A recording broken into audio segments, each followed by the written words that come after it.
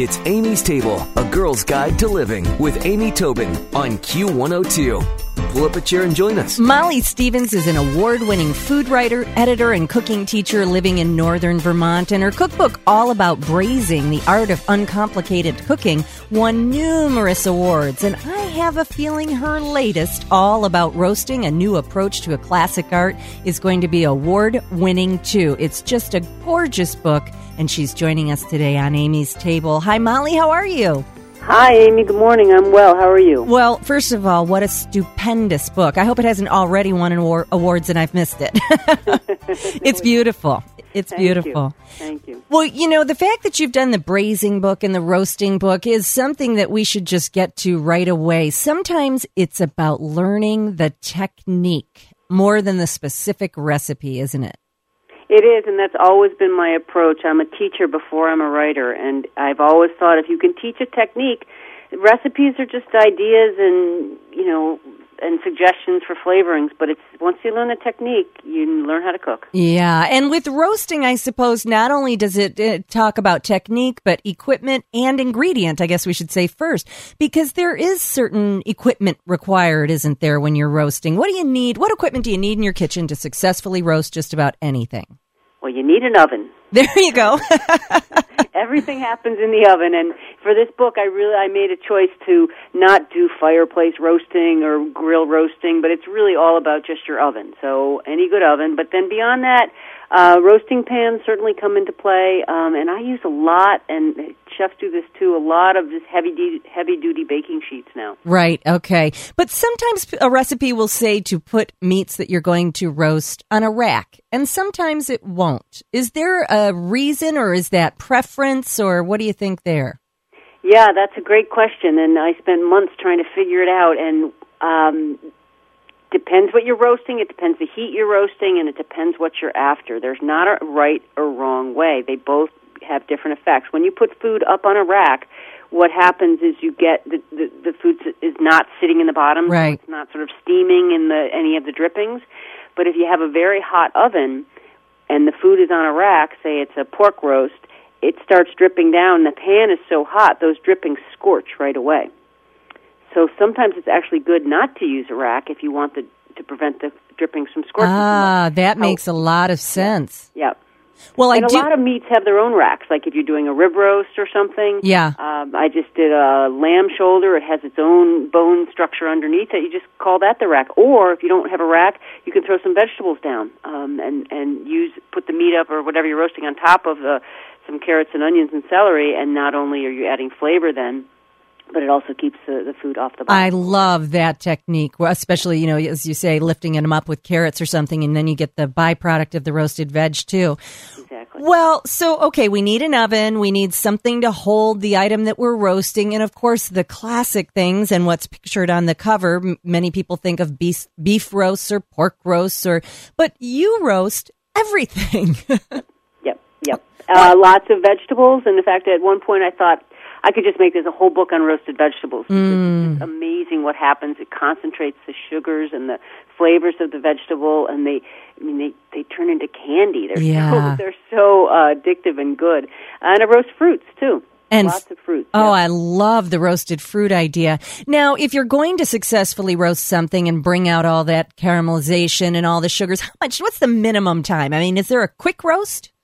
There are a lot of quick roasts, and again, it depends on what you're doing. If it's the bigger, so if you're, Thanksgiving coming and the holidays and a lot of big roasts, those you want to turn the oven down a little bit and give it time to cook through. But things like chicken thighs or one of my favorite is a butterfly roast chicken, so you cut the backbone out of the chicken and flatten it, and that roasts in 45 minutes. And that's not bad at all, is it? Right. Well, what about when you're starting to roast something? Do you take that chicken right out of the fridge, or are you of the thought process that you should let it sit at room temp for a bit before you get started roasting?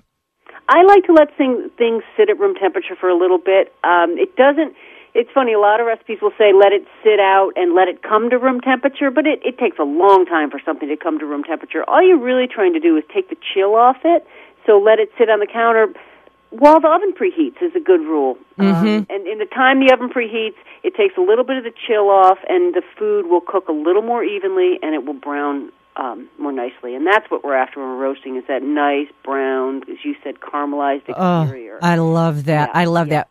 Well, you talk about roasting vegetables and fruits, but I have to think if there's a pure pleasure, it's a roasted chicken. And you address a lot of things that I think are questions for people in the book. And the first is rinsing the chicken. And you say you don't rinse. I don't rinse the chicken unless I drop it on the floor. But when you're rinsing chicken, and part of why we love chicken is because it's very tender, and it also by nature, if you rinse it, it likes to absorb water. So you're actually adding water to the chicken when you rinse it. And roasting is all about drying something out. You want a dry surface because if the surface is wet, it won't brown evenly. It won't get that nice crisp skin we're after. So and some people just need to rinse because it's what they do, and that's fine.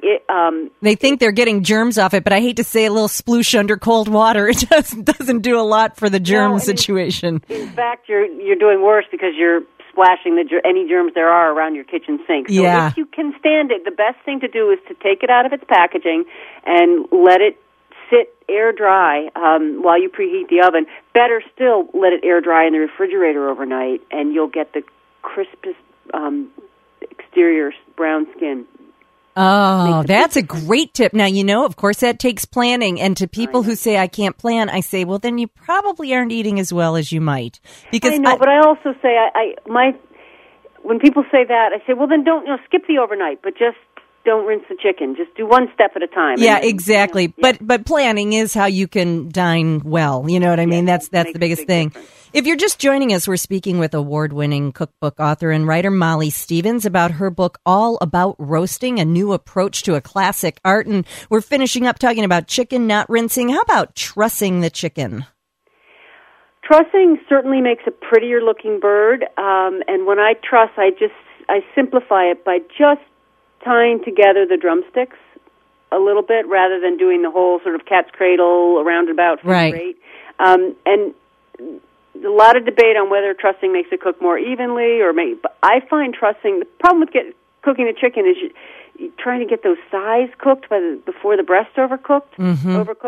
So I like to leave it loosely trussed or untrussed because that gives the chance of the hot oven air to circulate more evenly around the whole bird and even inside that cavity.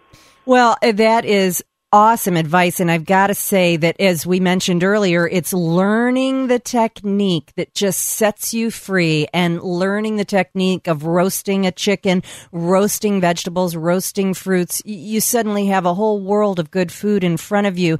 But Molly, one problem can be when something is done. And are you, the touch test? Are you the look test? Or are you the thermometer school? Good question, Amy.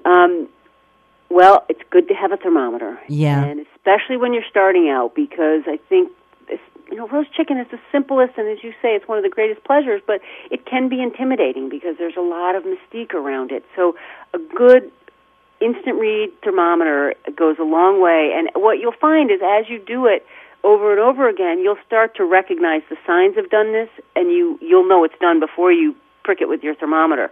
You can certainly smell when things are done. When you're all of a sudden the kitchen fills up with that wonderful roast chicken aroma, that's a sign that it's done. You can wiggle a leg, all that. But the thermometer is a really good way just to double-check yourself. So, and in the book I talk about the doneness temperatures, of course, and everybody has different preferences, and it's important to know what yours are. If you're a person who likes your chicken completely no pink juices at all, that's fine. If you're someone who likes a little juicier, that's fine too. You just need to know what you like. Exactly, and the safety zones.